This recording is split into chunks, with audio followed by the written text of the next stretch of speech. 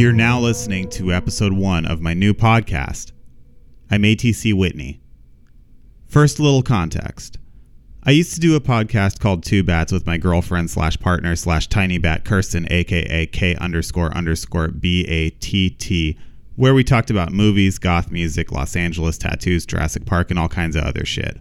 That podcast sort of ran out of steam because Kirsten's job can get too demanding for her to be constantly available to produce content with your boy, and it's hard to keep up momentum when one person is traveling or in crunch mode, working and sleeping exclusively for days at a time. I decided to rethink my podcast as part of a larger rebranding, which I'll get into now. Spoilers. This might be boring to you if you're not looking to hear my condensed history. I think this is interesting stuff, but I would because it's my life. And although I think it's relevant to how this podcast came about and who the person is that you're listening to, you may not give two fucks about any of it, and you're welcome to skip the rest of this episode and move on to episode 2 whenever that comes out. I grew up in Pomona, California, and wanted to be a filmmaker my whole life. I was working as an actor through all of middle school and high school. I did voiceover in The Wedding Singer and the Leave It to Beaver movie. I was in an Orchard Supply and Hardware commercial, and I was in a bunch of music videos. I enjoyed acting until I got older. Once I was out of high school, acting wasn't really fun anymore. In your late teens and early 20s, your peers start to gain some sort of self-awareness, regardless of how dysfunctional that might be. So the desperation, cutthroat competitiveness, politics, and petty social maneuvering started to become the number one currency and greatest concerted effort in those circles, whether you liked it or not. I started to drift away from acting and wanted desperately to become a filmmaker. Part of the problem beyond the politics among actors in Hollywood is the auditions I would go on would aggravate me to no end. Every set of sides that I'd get for every audition were so stupid that I had no interest in being part of any of the gigs I was auditioning for. I didn't think I was the greatest writer in the world, but I definitely felt like I could write better stories, scenes, and dialogue than the shit I was being fed with my hands tied behind my back. Maybe that's arrogance or just a difference in tastes, but it's hard to get excited about interminable and constant auditions, 99% of which you don't book, wherein you're excited by precisely 0% of them.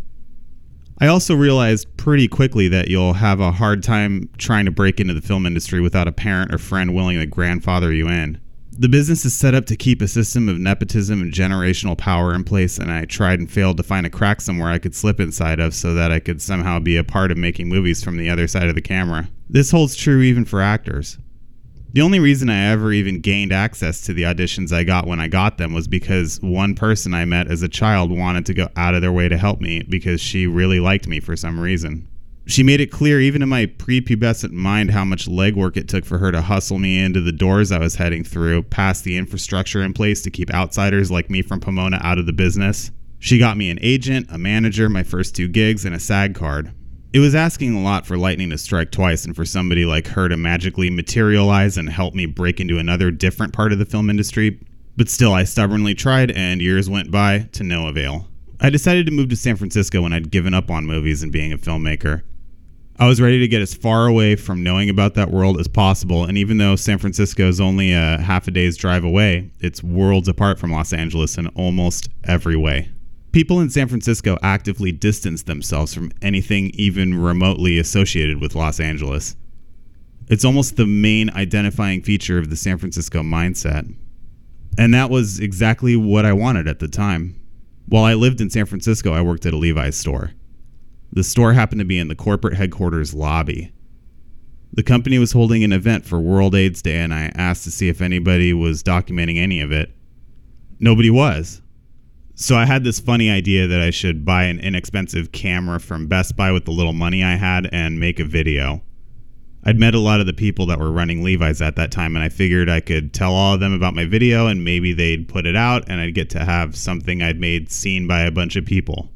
That idea was the start of a career that lasted 10 years. When I showed the video around, people that worked for Levi's corporate started coming into the store asking for me. I did that World AIDS Day video for free, but suddenly I got hired for a few gigs making videos for Levi's. The workload increased so rapidly that I had to quit my day job within a few weeks just to have enough time to handle the gigs I was booking, and I wasn't even trying to be a freelance filmmaker at all. I made a whole shit ton of videos for Levi's at that point. I was a full-time, paid commercial filmmaker. Most of what I did, especially in the beginning, I had full creative control over, even though they were commissioned by a massive Fortune 500 company with strict brand guidelines. Somehow I'd found a way to write, shoot, direct, score, and edit my own shit. It only took leaving Los Angeles to do it. I printed up business cards and bought a domain and set up a website. I started booking gigs for clients other than Levi's. I made videos for tech companies. I shot wedding videos. I made music videos. I was making a better living by far than I ever have before or since. I got to travel for the first time in my life. I had enough money to live alone in a one-bedroom apartment a couple blocks away from the house in Full House. If you know San Francisco, you know it's not cheap to live there. I also had the money and confidence in my network to take vacations every now and then. I mostly went to New York. I've always loved New York. But nothing lasts forever. Over time, Levi's started to change. They got a new CEO and a new president. A lot of the people who worked there started to leave. Then Levi's fired 800 people in one day. I thought I'd be okay even though Levi's was my biggest, most frequent, and best paying client. Plus I had other clients, so I was stupid and not worried. But even the people I knew who were still at Levi's started behaving differently. They started becoming more difficult to work with, making more and more demands, many of them unrealistic. They started lowering the budgets, even though San Francisco was becoming more and more expensive and more wealth was moving into the city. Then they started not paying me on time. One time, one of the top execs at Levi's who'd always treated me great before hired me on a gig and asked me for something very specific after I'd signed on at a certain budget. It required greater expense on my end than I'd previously thought we'd planned on. In fact, the expense was so great that I thought I might actually end up giving my whole fee over to a couple of subcontractors to get the gig done. I did a little more research and realized, in fact, it was even worse than that. Not only would I have to spend the money I was supposed to make for my expenses and payment, but I'd have to take money out of my own checking account just to cover the cost of these subcontractors. There was no other way. I told my client and he said it was too bad, too late, and to just get it done. I was expected to go ahead and pay for everything. So I did exactly that. I was afraid to speak out again because I deduced from the guy's tone that I'd probably get blacklisted for it. But when all was said and done, I ended up in the hospital with exhaustion and dehydration because I wasn't eating, sleeping, or drinking water for the duration of the gig, and my checking account was less a few $1,000s after paying the subcontractors my expense budget, my own fee, and the additional money Levi's didn't cover. It felt unfair and I was angry. When I got out of the hospital and the same client offered me another meeting to discuss a new gig, I couldn't keep it to myself anymore. I told him how I felt and asked if anything could be done, as in, could I get another payment so I could at least break even? I'd seen Levi's kick in money for booze, emergency trips, cocaine, and dinners in my time working side by side with corporate employees, so I figured it wouldn't be hard to add a few pennies to an expense sheet, especially given the circumstances. In response, this guy chewed me out and then blacklisted me. I stopped getting calls and emails from them. Months later, I asked a few people who still worked there if they knew about anything that happened. Some wouldn't answer, but some of them said I wasn't hireable any longer, but they weren't at liberty to say why.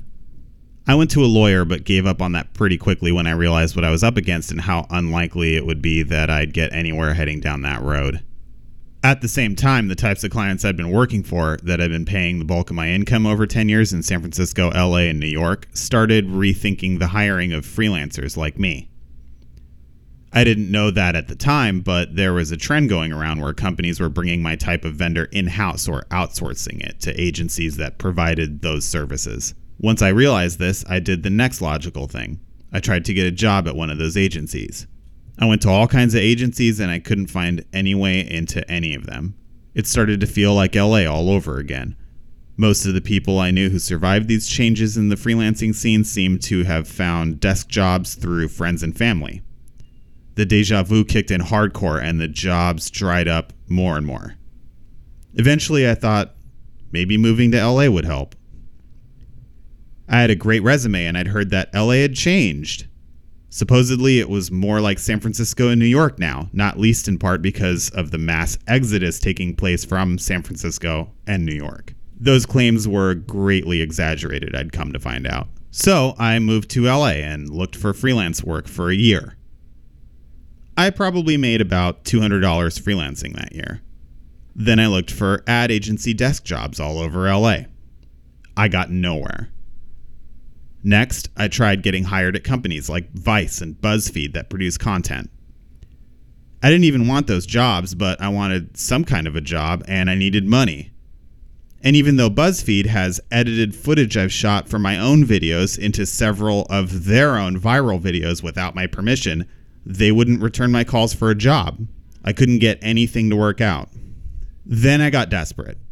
I tried shooting events and parties and nightclubs. I was getting offers, but they were less than minimum wage prorated to work in taxing circumstances surrounded by horrible people. I tried focusing on weddings and couldn't land more than my usual, which was about 2 weddings a year for almost 10 years. Next, I got more desperate. I started looking again for work in the movie industry. Kirsten was already starting to do this, but she and I both got treated so badly, with insane levels of verbal abuse and payment withholding by the psychopathic journeyman crew members in below-the-line Hollywood, that we couldn't afford our rent anymore, and we almost broke up from the stress we brought home with us, even though we were working longer hours with less days off than either of us had ever had. And we weren't just working in some weird bubble of a seedy underbelly. Kirsten's last gig was on an Oscar-nominated movie. Eventually, I took a job as a barista. Kirsten got a corporate job at a cosmetics manufacturing company. We both gave up on movies. My coffee shop employer decided after a few months to cut everyone's hours and health insurance, and the store I worked at hired a new manager who came to work pissed off every day and picking fights whenever the line of customers grew beyond 5 people. So I quit. I wasn't making enough to pay rent there anyway, even before the hours got cut. So that brings us to today. I finally came to the conclusion that whatever bullshit minimum wage job I'd get next wouldn't cut it in Los Angeles anyway, and it wasn't fulfilling or utilizing any of my talent and experience. I'd leave LA and live somewhere cheaper, but I like my girlfriend, and she likes LA. And that's that. I decided to go back to the idea of making stuff again, and to focus on monetizing it somehow. I knew that it would be the only way I'd have any chance at making any more than minimum wage, any chance at paying bills, and any chance at doing something that I enjoy. So I started a Patreon, and I've been working full time. I'm making videos on YouTube, I'm selling music, I'm selling merch, and I'm doing this podcast. Since I can't get hired project by project by companies as a freelancer anymore, I decided to generate content and let people come to me. I'm calling all of it Above the Cut, which is the name of the brand I called my freelancing career when I quit my job selling jeans at the Levi's store. I've got a handful of patrons right now, and I'm working hard to figure out how to grow Above the Cut into a viable living for a second time. This has been an extremely trying time in my life, stretching over several years now. I've dealt with depression, self-loathing, exhaustion, eviction, hospitalization, and feeling suicidal since my freelancing career started to tank. At this point, I'm not asking for sympathy or a handout. I'm just looking for an audience that likes what I do. I know they're out there because I used to make a comfortable living out of the same notion. I don't know what'll happen with my plan to use Patreon and build my brand over from scratch. Maybe I'll never make a comfortable living again. Maybe I'll buy a house and make a feature film. Maybe I'll just die in a car wreck before anything has a chance to happen. I don't know what the future holds, but I do know that there's comfort in doors closing, because if enough doors close, it narrows your focus on what's possible and brings clarity of purpose. So, what to expect on this podcast moving forward? I'm planning to use this as a way to cover miscellaneous topics that don't fit into my YouTube videos. There won't be any specific theme for this podcast. It'll probably lean heavily around my main interests: horror movies, motorcycles, Los Angeles because it's where I live, caffeine, music, whatever else occurs to me. I plan on doing some podcasts solo like this and some with guests. So that about brings us up to date on everything for the time being, but I want to take a moment for a few plugs. First, you should check out my buddy Hero Bishop. He's my best internet friend and my brother from another mother who I've never met. He has his own thing going called Nerdcore, where he reviews figs and movies and talks about comics and other cool shit. He's an inspiring dude to me, and his podcast is super interesting. So look up Nerd X Core and get your entertainment on. If you're interested in my shit, I'm ATC Whitney on Twitter and Instagram, and my YouTube is youtube.com/scrutinizefilms. You can find my Patreon at patreon.com/ATC Whitney, and my website is abovethecutfilms.com. Thanks for listening.